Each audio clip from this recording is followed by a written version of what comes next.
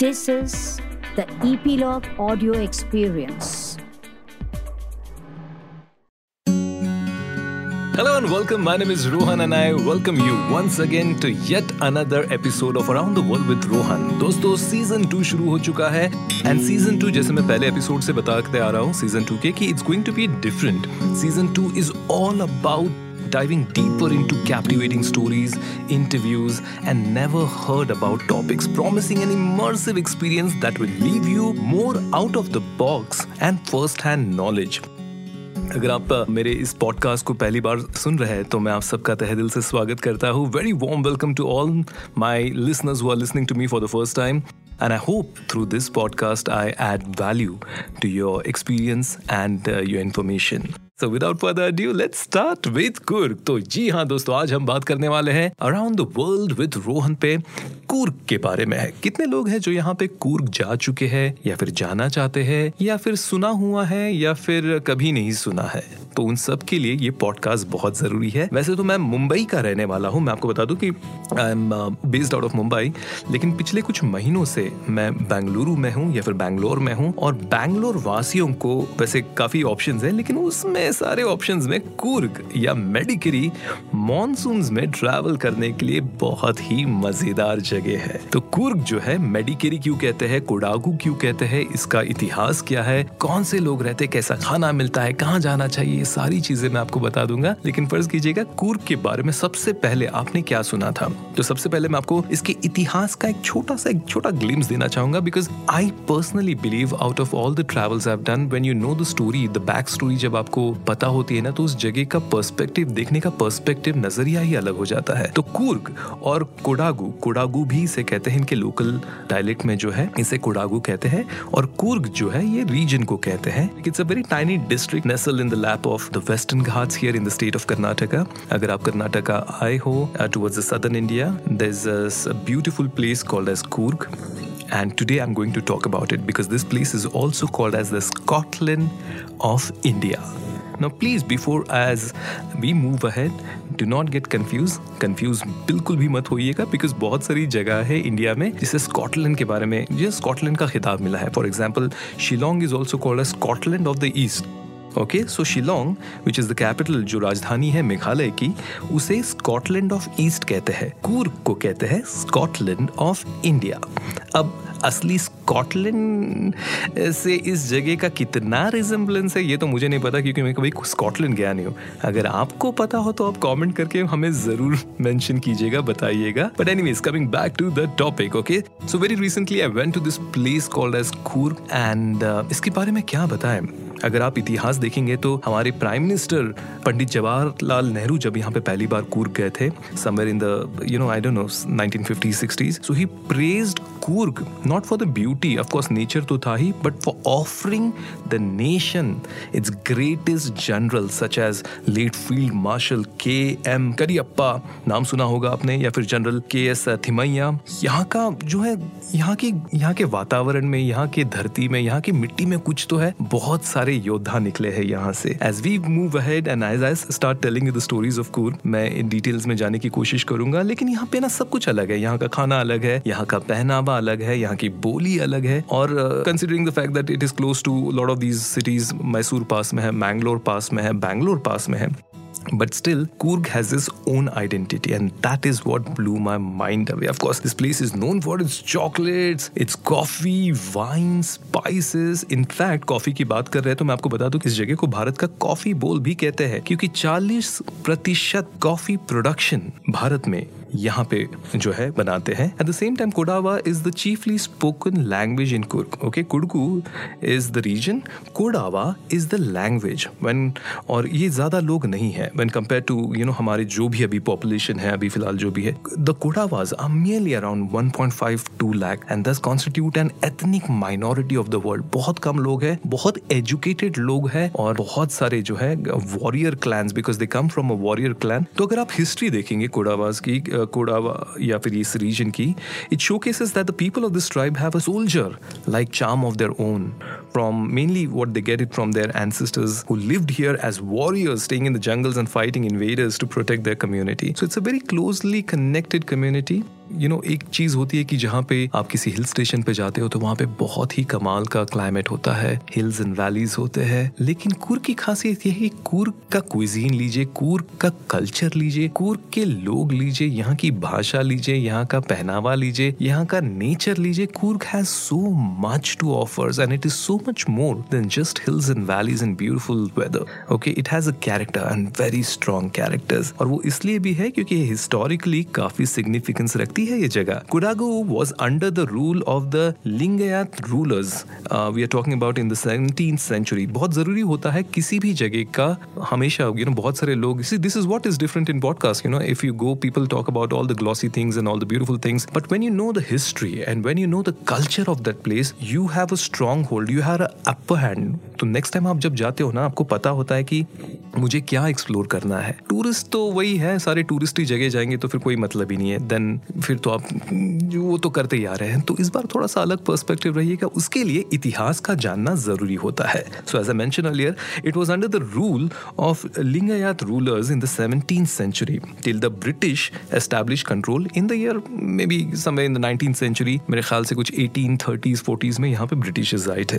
According to the inscriptions available, जो भी यहाँ के म्यूजियम में रखे गए हैं, well, Coorg was administered by several southern dynasties. मतलब बहुत सारे लोग यहाँ पे आए थे और यहाँ पे राज करके गए हैं, like Gangas and Pandyas and Cholas and Kadambas and Chengalwas, Kongalwas and Hoysals.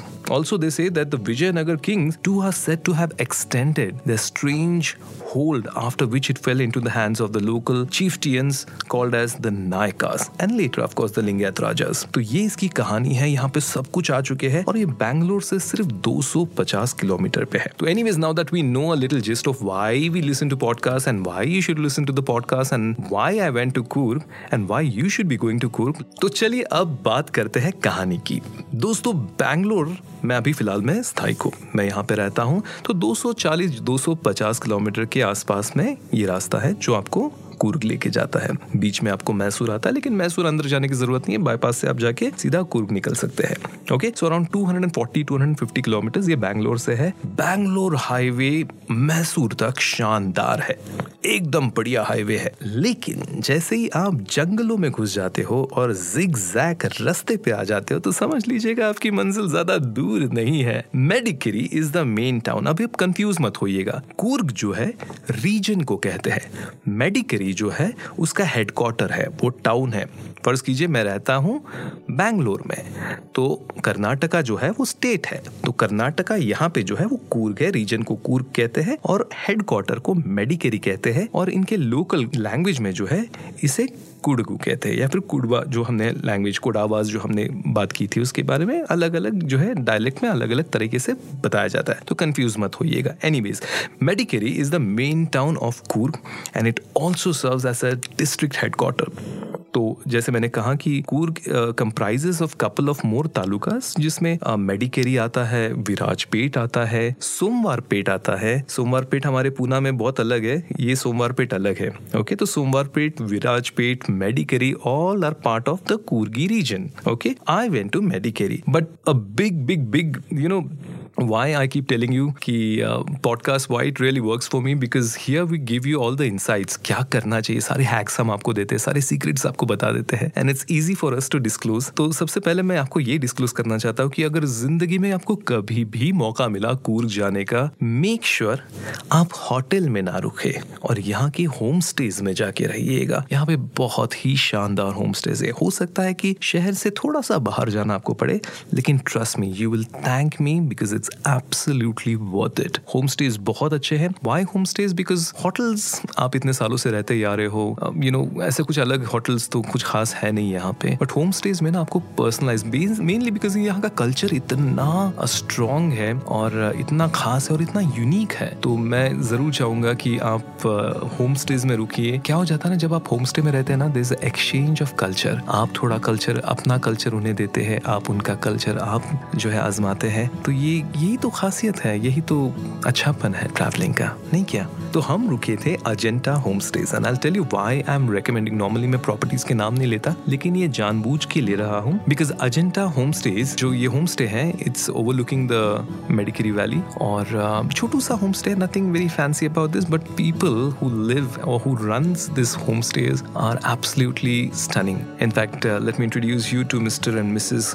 Karumbaya, जो यहाँ के फाउंडर हैं, यहाँ के ओनर हैं। नीचे वो रहते हैं, घर के ऊपर ही उन्होंने जो अनयूज्ड रूम्स थे उसमें होम स्टे में कन्वर्ट कर लिया। But it was very kind enough of them to welcome us in and I will tell you why mister Karumbaya made such a big impact for me, because he was the first one of the few people who started the concept of home stays in Coorg। कहानियां तो उनके पास बहुत है, तो कहानियां जरूर सुनिएगा। तो कहानियों के दौरान जो है वो मुझे बता रहे थे कि ना 20 साल पहले जब इन्होंने यहाँ पे शुरू किया था होम स्टे, तब लगभग 3 से 4 से 5 होम स्टेज थे। आज 20 साल बाद यहाँ पे 3000 से ज्यादा होम स्टेज है, और मैं पूरे कूर्ग की बात नहीं कर रहा हूँ, मैं मेडिकरी के आसपास की बात कर रहा हूँ। सो कहानियां अगर सुननी है तो then you have to meet locals like mister Karumbaya, because he has information, he has experience, and of course this region is surrounded by lot of folklore, lot of legends, बहुत सारी कहानियां, बहुत सारे myths, बहुत सारे legends जो है कूर्ग में है। तो ये सारी कहानियां आपको एक लोकल से सुननी चाहिए।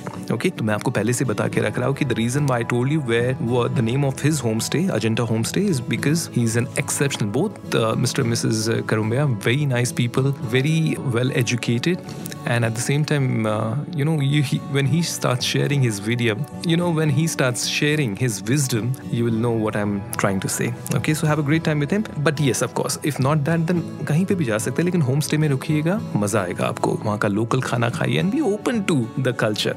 Okay, if you're listening to me, then perhaps you want something which is out of the box, which is Rohan क्या ऐड कर रहा है मेरे नॉलेज को। तो मैं आपको बताऊं कि the reason I keep insisting you to do this, because I've done that and it has really impacted my entire travel, and if you do that, it can perhaps make a little difference. Not a lot, but a little difference. You'll come out with really good memories, and of course दोस्त तो आप बना ही लेंगे, but at the same time वो traveling वाला experience है ना, जहाँ से आपको wisdom मिलता है, वो local लोगों के साथ में रह के मिलेगा आपको। Okay, so anyways, the journey took a toll on us and we decided that अभी तो बॉस अब आराम करते हैं। But this is the day, जब भी आप जाओ, पहला दिन जो है ना वो ज्यादा घूमा फिरा मत करो, रिलैक्स कीजिएगा, लोकल से मिलिएगा, रेकी कीजिएगा, और लोकल के साथ बैठ के नेक्स्ट डे का प्रोग्राम बनाइएगा। पहले से अपने घर से ही, शहरों से मत प्रोग्राम बना के लेके आइए। Sit with the local on that day and plan your remaining days, जो भी आप वहाँ पे स्पेंड करना चाहते हो। यहाँ पे देखने के लिए बहुत सारी चीजें हैं, जैसे नागरहोले नेशनल पार्क है, अब्बी फॉल्स है या एबी फॉल्स बोलते हैं, इरुप्पू फॉल्स है, राजा सीट बोल के एक जगह है, मेडिकरी फोर्ट, जैसे आप मेडिकरी में आएंगे तो आपको एक फोर्ट दिखाई देगा, तो वो भी है। And at the same time you also have a Tibetan Buddhist golden temple. Now you have to decide what you want. Okay, मैं चाहूंगा कि सबसे पहले कूर्ग अगर आप जा रहे हो तो पहला दिन तो आप टाउन में रुक लीजिएगा। ओके, लेकिन एक लोकल के साथ थोड़ा सा घूमिए फिरिए, थोड़ा सा शहर तो नहीं है, टाउन ही है, थोड़ा सा मार्केट वगैरह देख लीजिएगा। तो जब आप एक लोकल के साथ घूमते हैं ना, तो आपका पर्सपेक्टिव, उस जगह को देखने का नजरिया बदल जाता है। फॉर एग्जाम्पल, मैं यहाँ पे पहले दिन जब हम आराम कर रहे थे तो मैंने सोचा थोड़ा सा मार्केट वाकेट का चक्कर लगाया जाए, तो एक लोकल को मैंने पकड़ लिया और उसके साथ निकल लिया। तो लोकल जो है उनके किस्से जो है कमाल के किस्से होते हैं। अब कहाँ तक सच है ये तो मुझे नहीं पता, लेकिन मैं आपके साथ जरूर शेयर करना चाहूंगा। So of course we all know that Coorg is known for its coffee, right? Coffee cultivation in Coorg and the in and around areas, मतलब चिकमगलूर वगैरह बहुत ही मशहूर है, यहाँ पे कॉफी वगैरह बहुत बिकती है। तो हमारे जो दोस्त उस दिन बने थे, तो उन्होंने कहा कि सर 17th सेंचुरी में यहाँ पे एक मुस्लिम पिलग्रिम आए थे, एक सूफी सेंट आए थे जिनका नाम था बाबा बुदान, और उन्होंने कॉफी जो है यहाँ पे इजाद की है या फिर लेके आए थे। फिर मुझे बाद में कान में जाके बोलता है, एक्चुअली सर उन्होंने ना दाढ़ी में अपने 6-7 जो है रॉ बीन्स छुपा के स्मगल किया था उन्हें मोका येमेन से यहाँ पे। उसके बाद of course the Britishers further expanded the coffee cultivation during the 19th century, and today Coorg is home to thousands of small scale coffee farmers who continue to practice traditional and sustainable farming method, right? लेकिन ये जो कहानियां है ना छोटी छोटी सी, ये Sufi saint वाली, या फिर यहाँ से ये करवाया था, अब जो है कहानियां जब हम बताते हैं, especially when we are trying to impress about our land to an outsider, आप थोड़ा लगा देते हो मसाला वसाला लगा के, तो वो सुनने में बड़ा मजा आता है।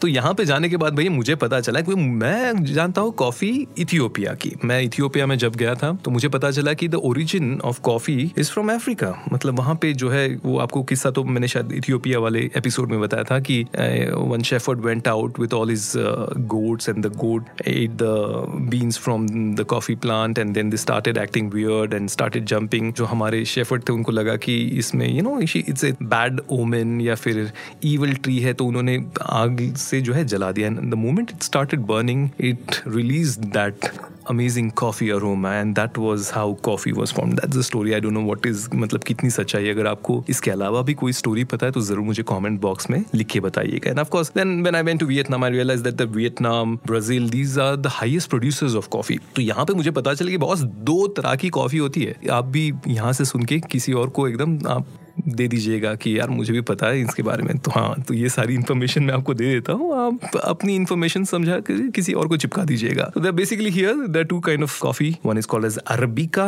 and the other one is called as Robusta.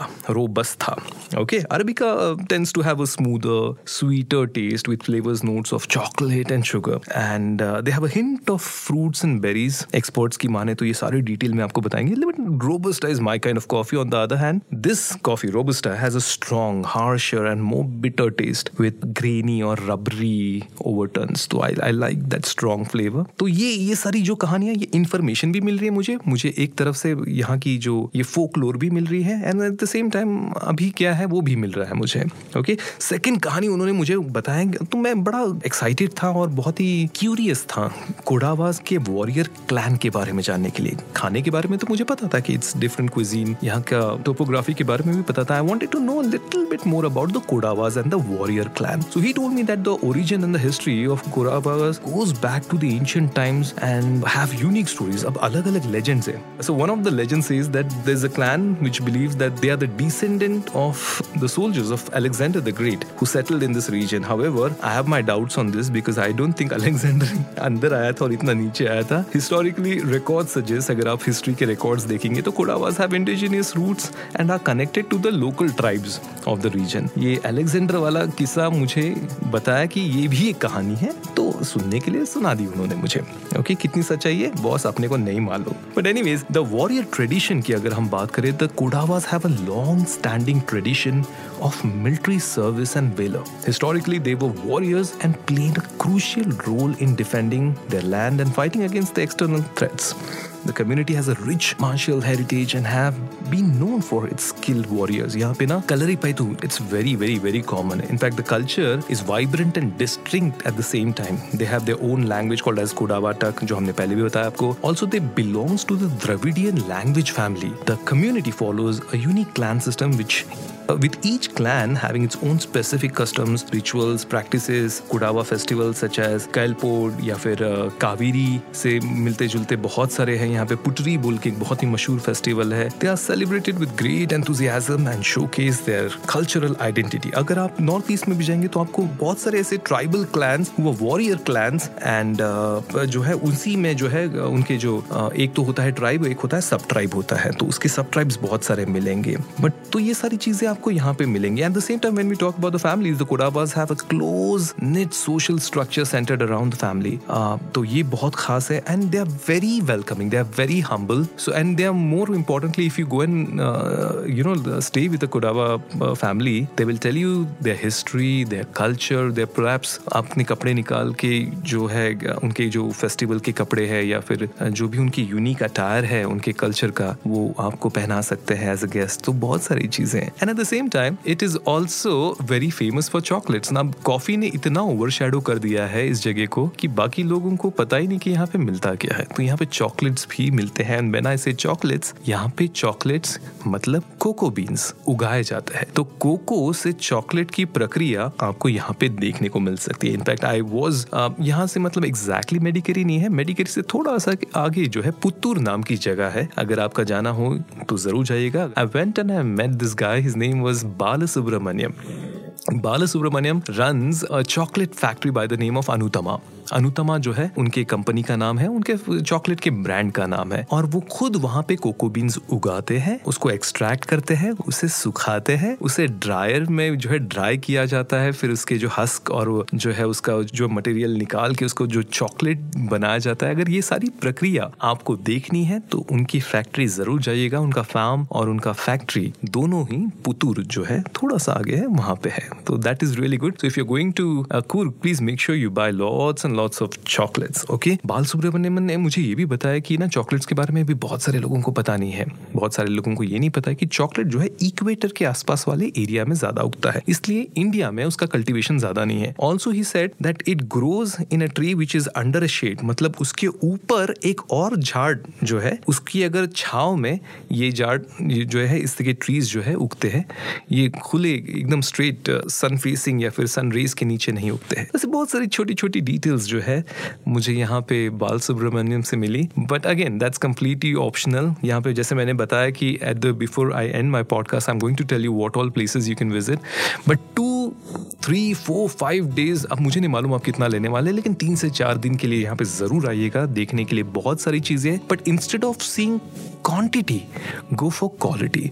ज्यादा चीजें मत देखिए, ज्यादा ट्रिप्स करिए और सही लोगों के साथ सही जगह जाइए, सही खाना खाइए, सही पलों को एक्सपीरियंस करने की कोशिश कीजिएगा। And when I say all of that, you know, it all boils down again to home stay, because home stay वाले ना ये सारे आसपास के आपको कमर्शियल जगह हो या फिर ऑफ द बीटन पाथ या फिर थोड़ा सा ऑफ ट्रैक वाली जगह हो, ये दोनों अरेंज करके दे सकते हैं। It's highly advisable to have your own vehicles, because यहाँ पे मुझे ज्यादा टैक्सीज और ज्यादा ऑटोज वगैरह दिखाई नहीं दिए थे। So it's advisable to have your own vehicle, और काफी कन्वीनियंटली आपको रेंटल्स के ऊपर यहाँ पे कार्स मिल जाते हैं। It has very close proximity to Bangalore and Mysore. Okay, लेकिन अगर बैंगलोर जा रहे तो आपको मैसूर के थ्रू ही जाना पड़ता है। Bangalore has the closest airport, 160 kilometre के आसपास में, 250 पे बैंगलोर है, 160 के ऊपर जो है बैंगलोर है, यहाँ पे आ सकते हो। और आने के लिए ना एक स्पेशल दिन अगर आपको चाहिए तो कुछ फेस्टिवल्स होते हैं यहाँ पे, मैं वो उसके बारे में भी आपको बताना चाहूंगा। So the festival here, one of the festival is called as Kailpodu.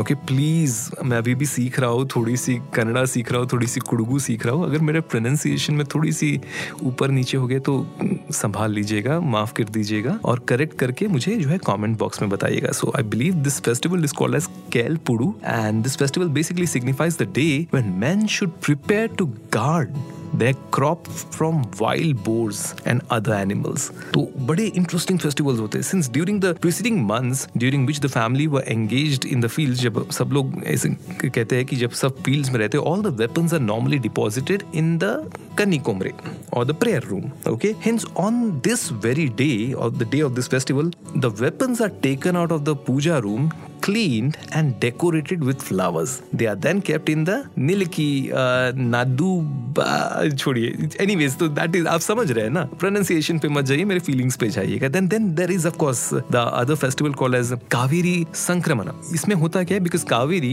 River Kaveri का origin जो है यहाँ से होता है, और वो बैंगलोर हो या मैसूर हो, इसका जो मेन सोर्स ऑफ वाटर है कावेरी नदी से मिलता है। So Kaveri Sankramana festival normally takes place in the mid-October, I believe. It is also associated, of course, with the river Kaveri, which flows through the district from its source, which is a place called as Tala Kaveri.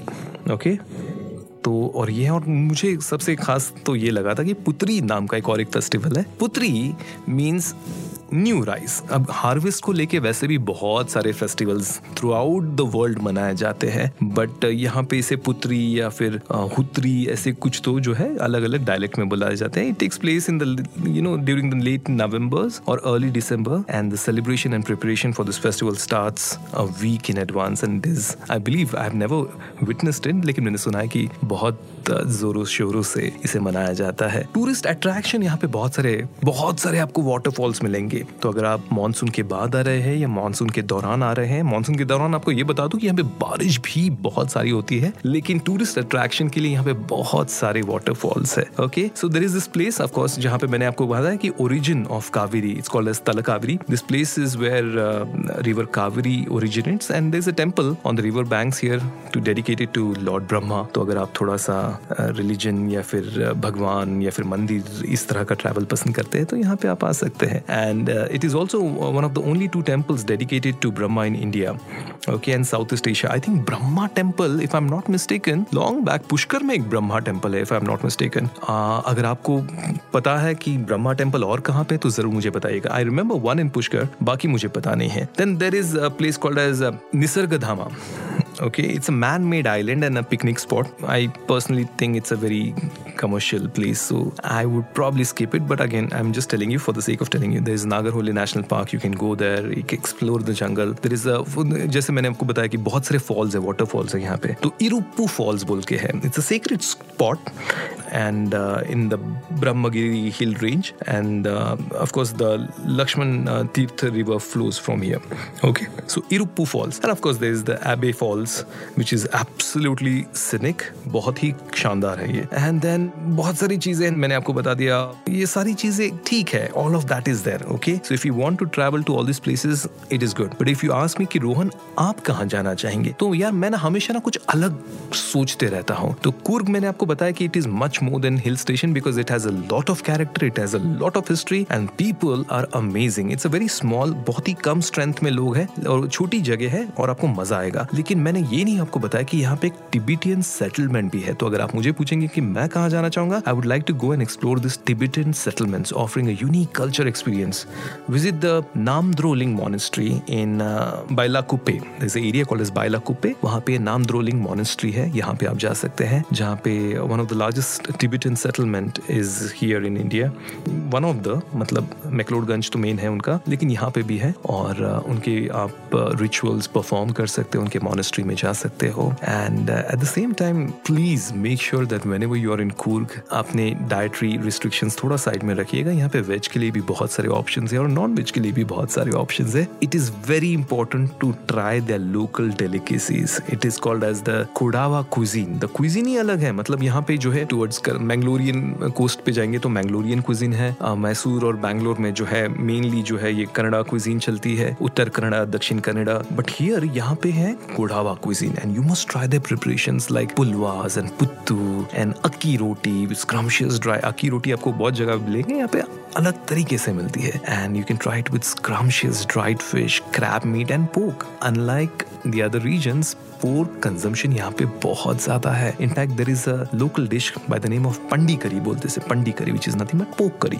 और कदम बुट्टू, again वापस से माफी मांगना चाहता हूँ मेरे pronunciations को लेके, लेकिन मैं भी कोशिश कर रहा हूँ. कदम बट्टू ऐसे कुछ तो कहते हैं, but basically they are nothing but rice dumplings. And nool puttu, please correct me if I am wrong, और अगर सही है तो भी बताइएगा. नूल पुट्टू का मतलब होता है राइस नूडल्स. ओके, ये सारी जो है डिशेस जो है बहुत ज्यादा स्ट्रॉन्ग फ्लेवर्स नहीं है, बट आपको मजा आ जाएगा. तो एक स्ट्रॉन्ग करी है तो उसको जो है कॉन्ट्रास्ट दिया है राइस नूडल्स से, राइस डम्पलिंग से. It's a very interesting cuisine and I strongly urge you to eat it, to talk to the local chefs and the home cooks. वहाँ के शेफ्स ही आपको वहाँ का लोकल खाना बनाएंगे. And of course last but not least, when you plan to come back home, Coorg is very famous for its spices, its handicrafts, its wines and chocolates and coffee. So whether you planning a trip in winter or in rainy season in Coorg, it doesn't matter. Don't miss out on these amazing products.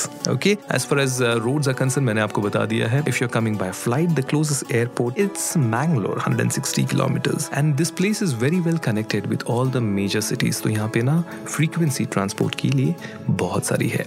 अलग देखना चाहते हो, कुछ एक अलग culture में जाना चाहते हो, of course. And if you are towards this, if you want to explore the southern part of India, specifically Karnataka or Chikmagalur is mainly rainforest. यहाँ पे अगर आप किंग कोबरा कंजर्वेशंस या फिर ट्रैक्स एंड हाइक्स, यहाँ पे बहुत सारी बहुत कमाल की जगह है, उसके बारे में एक अलग पॉडकास्ट बनाएंगे. But if you want to come to a place which has a very strong history, which has great flavours, amazing hospitality, beautiful hills and valleys, then Coorg is the place for you.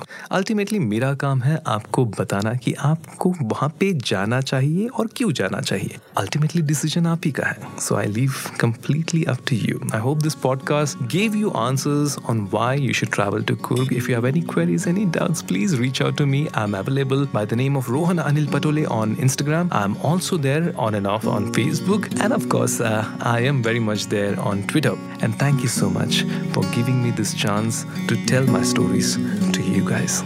Have a great time whenever you travel, wherever you travel, and keep listening to our podcast. Feel free to give us your feedback. We are available on Eplog. Eplog आप Instagram पे भी है, Twitter पे भी है, Facebook पे भी है, और Eplog मीडिया की खुद की वेबसाइट भी है. आप हमें चेक कर सकते हैं, आप हमें कमेंट कर सकते हैं और फीडबैक भी भेज सकते हैं. आपके फीडबैक का मुझे तहे दिल से इंतजार रहेगा.